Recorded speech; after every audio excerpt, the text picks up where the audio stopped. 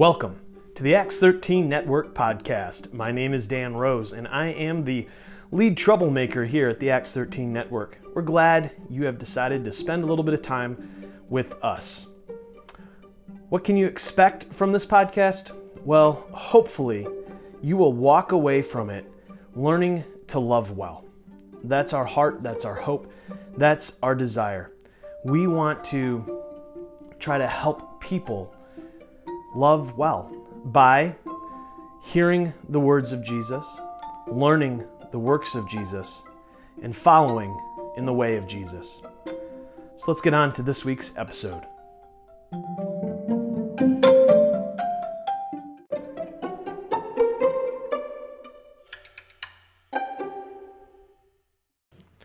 All right, we are continuing in our study of the book of Acts.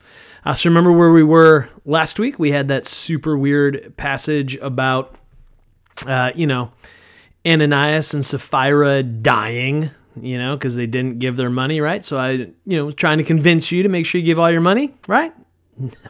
No, I'm kidding. Although the passage is weird, and yes, Ananias and Sapphira did die. Remember, the point of last week was talking more about how we have freedom. And so we have freedom in Christ to respond to the Spirit at work in us. And that was really the point of what was going on in the story of Ananias and Sapphira, this idea of having freedom and responding to grace freely. So if that was a snapshot of what was going on inside of the church, we also now get a picture here in the rest of Acts chapter 5 of what was going on outside of the church. How were the early Christians being received, right? So we're going to spend some time here in Acts chapter 5, verses 12 through 42. Once again, Luke was not very thoughtful towards us modern day preachers who really like to have just a couple of verses to preach on. He didn't keep things in bite-sized chunks. Nope, my man went all out. Big stories. He was a great storyteller, so we are going to spend some time today looking at these 30 verses together. This is what it says. Acts chapter 5, verses 12 through 42. The apostles performed many signs and wonders among the people, and all the believers used to meet together in Solomon's colonnade. No one else dared join them, even though they were highly regarded by the people. Nevertheless, more and more men and women believed in the Lord and were added to their number. As a result, people brought the sick into the streets and laid them on beds and mats, so that at least Peter's shadow might fall on some of them as he passed by. Crowds gathered also from the towns around Jerusalem, bringing their sick and those tormented by impure spirits, and all of them were healed. Then the high priest and all his associates, who were members of the party of the Sadducees, were filled with jealousy. They arrested the apostles and put them in the public jail. But during the night, an angel of the Lord opened the doors of the jail and brought them out. "Go, stand in the temple courts," he said, "and tell the people all about the new life." At daybreak, they entered the temple courts as they had been told, and began to teach the people. When the high priest and his associates arrived, they called together the Sanhedrin, the full assembly of the elders of Israel, and sent to the jail for the apostles. But on arriving at the jail, the officers did not find them there. So they went back and reported, "We found the jail securely locked, with the guards standing at the doors. But when we opened them, we found no one inside." On hearing this report, the captain of the temple guard and the chief priests were at a loss, wondering what this might lead to. Then someone came and said, "Look, the men you put in jail are standing in the temple courts teaching the people." At that, the captain went with his officers and brought the apostles. They did not use force because they feared that the people would stone them. The apostles were brought in and made to appear before the Sanhedrin to be questioned by the high priest. "We gave you strict orders not to teach in this name," he said. "Yet you have filled Jerusalem with your teaching and are determined to make us guilty of this man's blood." Peter and the other apostles replied, "We must obey God rather than human beings." The God of our ancestors raised Jesus from the dead, whom you killed by hanging him on a cross. God exalted him to his own right hand as Prince and Savior, that he might bring Israel to repentance and forgive their sins. We are witnesses of these things, and so is the Holy Spirit, whom God has given to those who obey him." When they heard this, they were furious and wanted to put them to death. But a Pharisee named Gamaliel, a teacher of the law, who was honored by all the people, stood up in the Sanhedrin and ordered that the men be put outside for a little while. Then he addressed the Sanhedrin. "Men of Israel, consider carefully what you intend to do to these men. Some time ago, Theudas appeared, claiming to be somebody, and about 400 men rallied to him. He was killed, all his followers were dispersed, and it all came to nothing. After him, Judas the Galilean appeared in the days of the census and led a band of people in revolt. He too was killed, and all his followers were scattered. Therefore, in the present case, I advise you, leave these men alone. Let them go, for if their purpose or activity is of human origin, it will fail. But if it is from God, you will not be able to stop these men. You will only find yourselves fighting against God." His speech persuaded them. They called the apostles in and had them flogged. Then they ordered them not to speak in the name of Jesus and let them go. The apostles left the Sanhedrin rejoicing because they had been counted worthy of suffering disgrace for the name. Day after day in the temple courts and from house to house, they never stopped teaching and proclaiming the good news that Jesus is the Messiah. This is God's word. Wow, there's so much stuff here. So many things for us to talk about. So we're going to keep it at a high level. Otherwise, we'd be here for hours and hours. So, first, it is remarkable, isn't it? Verses 12 through 16. What a beautiful thing that we see happening here, where you have people coming from all walks of life to be healed and finding healing and experiencing healing by the apostles. There was so much power apparently emanating from them that even just by bringing someone into Peter's shadow, they would be saved. This is absolutely beautiful and remarkable thing, and notice that it is people from the fringes. It is people who are on the outside looking in. This was not the mighty, the rich. This was truly people who were out there and who were on the outside looking in, coming to be healed, and then they get to go be a part of the broader community. It is remarkable and beautiful. But then what happens? Verse 17, the high priest and all his associates, who were members of the party of the Sadducees, were filled with jealousy. Whew. That green-eyed monster of jealousy rears its ugly head. And we read this and we might think, oh, this is an ancient people's problem, right?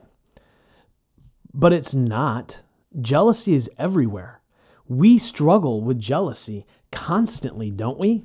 Don't we struggle with it? Don't we see it in our own lives? I mean, I was thinking about this idea of jealousy and these leaders, these high priests being jealous. And I've thought about the number of times that I have been in meetings with other pastors, meetings where we gather together and we're talking about our town, we're talking about our city, we're praying for it, we're sharing with one another what we're doing so we can encourage each other and all that kind of stuff. And it is this wonderful gathering right up until a new church shows up. Right up until someone shows up in our town to plant a new church, to start a new work. And then what is our response? Don't they know that God is already here working? Why do we need another church? You see, because what happens so often when new churches come into towns like ours is that they're doing things a little bit differently.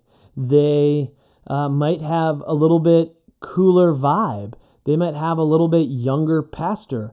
They might have a little bit better worship band. They're doing things maybe with a little more excellence than what we're doing, because we have our people, we have our community, and we're not, just trying to like kick it up a notch all the time. But this new community is, and they've got money that they're spending just for advertising, that kind of thing. And all of a sudden, some of our folks start to go to the new place. They start to go to the new church. And what is our response? Our response is jealousy and anger and frustration. This was so often the response in those pastors' meetings where why are they doing this? Why do they have to keep coming here? Aren't there other places they can go? Don't they know that God is already at work? We don't need another church in this town. And yet there are people who are still not connected to a faith community, people who are, who for whatever reason haven't resonated with or haven't connected with the existing church structures and churches that are here. And so, maybe we do need another church. Maybe we do need, another voice here that's going to connect with others. But we get jealous. And not just churches, but businesses. I mean, I live in a small town, and I am aware of some of the back office dealings that take place when new businesses, show up in a particular part of town, and if they start taking away some of the customers or clientele from some of the businesses that have been in town for years and years and decades, what do? They make a few calls, they make a few calls to City Hall. Hey, let's hold off their certification. Hey, can you make it just a little bit more difficult on them? Hey, like they do some things to make it hard. Why? Because of jealousy. You see, so often when we read this story, when we read the story of, the apostles preaching Jesus in the temple and healing people, we naturally gravitate towards seeing ourselves as the apostles, right? To seeing ourselves with them, which makes total sense because they're our people. This is our story. This is the story of us, right? None of us who say we follow Jesus would be following Jesus if it weren't for these guys. If these guys hadn't been faithful, if these guys hadn't looked at the religious leaders of their day and said, who should we listen to, men or God? Well, they chose God, and as a result, we are sitting here today knowing about grace and love and mercy and being accepted by the divine, and it is wonderful and it is beautiful. And yet, if you look at the world today, and you look at the way this world is structured today, most of us who are Christians, especially those of us who are white upper middle class Christians, we probably share way more in common with the high priests in the Sanhedrin than we do with the apostles. The apostles were guys on the fringe. They were guys on the edge. They were people who were not at the center of society and culture and power. And yet, we want to try to identify ourselves with them. Man, no, we sit in the seats of the Sanhedrin. We are the religious authority. We are the religious elite. We are the ones who for decades in our nation have overseen the religious life of the people. So let's make no mistake here. The Sadducees and the Sanhedrin, they aren't necessarily these super evil people. They were people who for hundreds of years had been tasked with overseeing the people of God, caring for the people of God, caring for the temple, caring for the worship, overseeing all of that, helping facilitate people connecting with God. That's what the Sadducees and the Sanhedrin were doing, right? So they're not these boogeymen that we sometimes make them out to be. And they certainly weren't, I don't think they were necessarily trying to do evil or whatever just for the sake of doing evil. I think just like Luke said, they were motivated by jealousy. Just like we are when a new church shows up. were motivated by jealousy. They were responding out of jealousy. And so out of their jealousy, what did they want to do? They wanted to shut this thing down. They wanted to close it down. They wanted to keep the people away from them.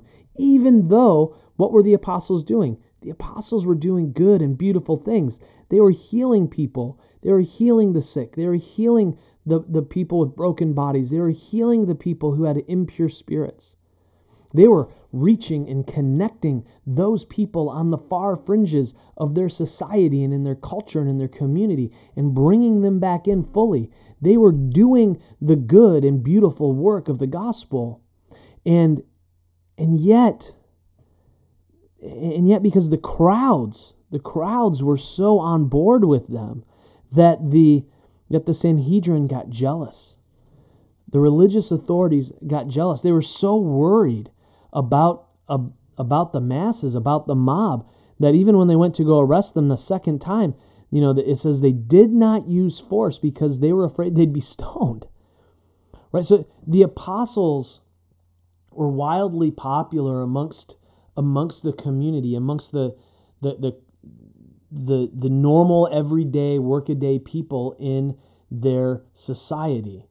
And the Sanhedrin and the Sadducees, the religious leaders, were worried. They were worried that they were corrupting them. They were worried that these apostles, even though it looked to be beautiful and good work, were somehow pulling them away from God.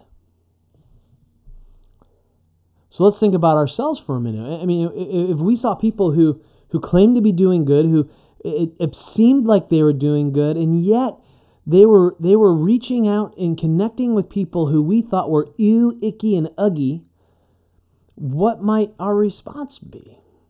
Our response might be to try to get them to stop. Or if we saw them gaining a lot of popularity, we might be jealous. You see, again, we probably connect way more as modern American Christians, and especially those of us who are white evangelical Christians, we probably connect way more directly with the Sanhedrin than we do with the apostles. So you have this wise man named Gamaliel. He was a Pharisee, teacher of the law, well respected by everybody. We learn later on that he was the one who taught the apostle Paul everything he knew. And he shows up with some wisdom. He brings this great wisdom to the people and to the Sanhedrin.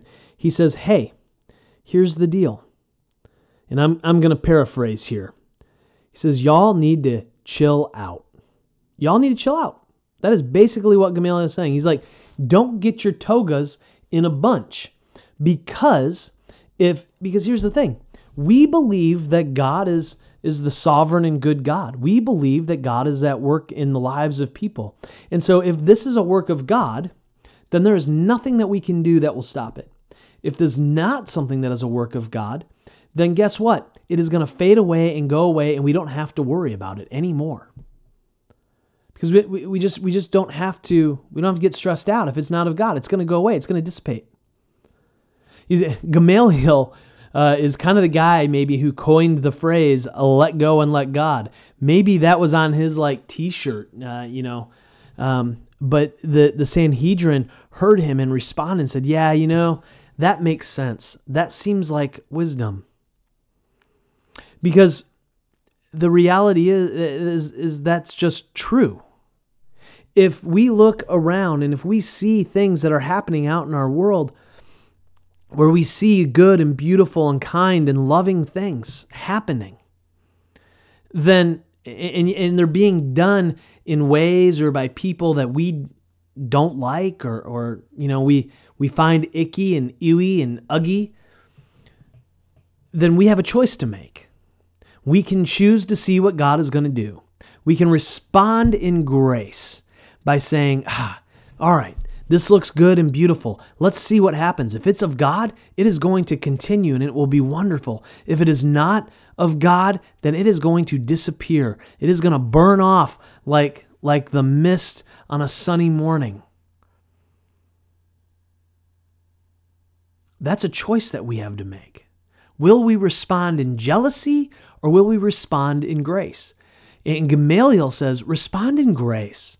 Respond in the way of love. Because here's the thing. If we are looking around the world and we see good and beautiful things, we see what appears to be love, and we respond in grace, and we find ourselves walking in the way of love, and then more times than not, friends, we are going to be in the way of Jesus, because the way of Jesus is the way of love.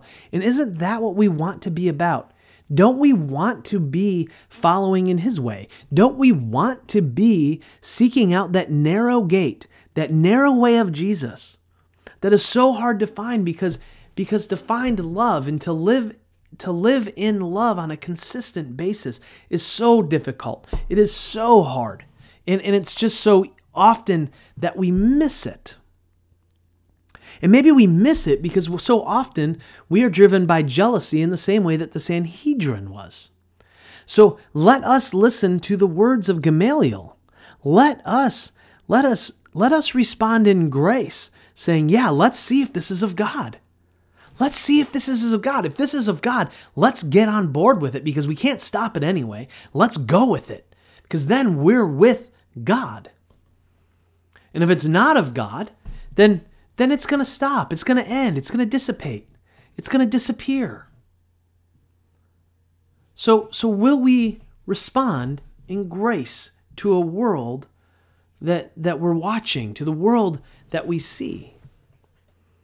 Now, the other thing that I want to bring out in this passage that I think is important is this phrase, house to house.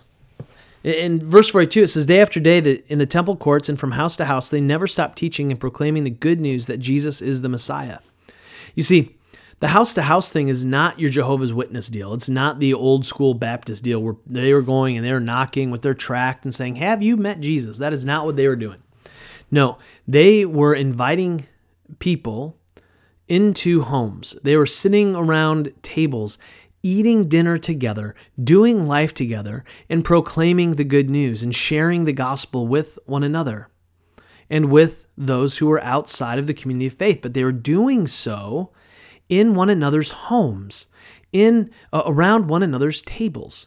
And so the thing that we need to ask ourselves is this: are we inviting others into our homes? And are we saying yes when we are invited into other people's homes? I know this might feel like a bit of a resounding gong at times, because I feel like I say it all the time. But when we look at the early church, so much was being done through the eating of meals and having conversations around tables. You know, it's interesting, as I think about this jealousy thing from the beginning of this, I think one way that we can eliminate some of the jealousy from our lives is just getting to know our neighbors, because then we are much less likely to be jealous of them if we count them as friends, because we are less jealous of friends than we are of strangers. So by getting people around the dinner table together and building relationship with one another and doing life with one another, what it does is it protects us from becoming like the Sanhedrin. It protects us from being separated and disconnected from our broader neighborhood, from our city, from our towns, from our communities, if we are inviting people in around our dinner table. So I want you to ask yourself, I want you to do some soul searching this week. Take a look. What is it?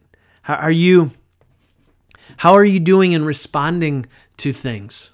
Are you responding in grace by saying, yeah, if it is of God, I can't stop it, so I'm not going to worry about it. If it's not of God, it's going to disappear, so I'm not going to worry about it. Are you responding in grace? And then, secondly, how are you doing with just having people in your home, around your table, eating dinner together? Are you doing life? Are you doing life with your neighbors? Are you doing life with your coworkers? Are you sitting around having meals together, inviting them into your home? And when they invite you, are you saying yes? How are you doing? Take a look at your calendar. How are you doing with it? So, those are a couple things I want you to think about, a couple things I want you to wrestle with. And let's pray.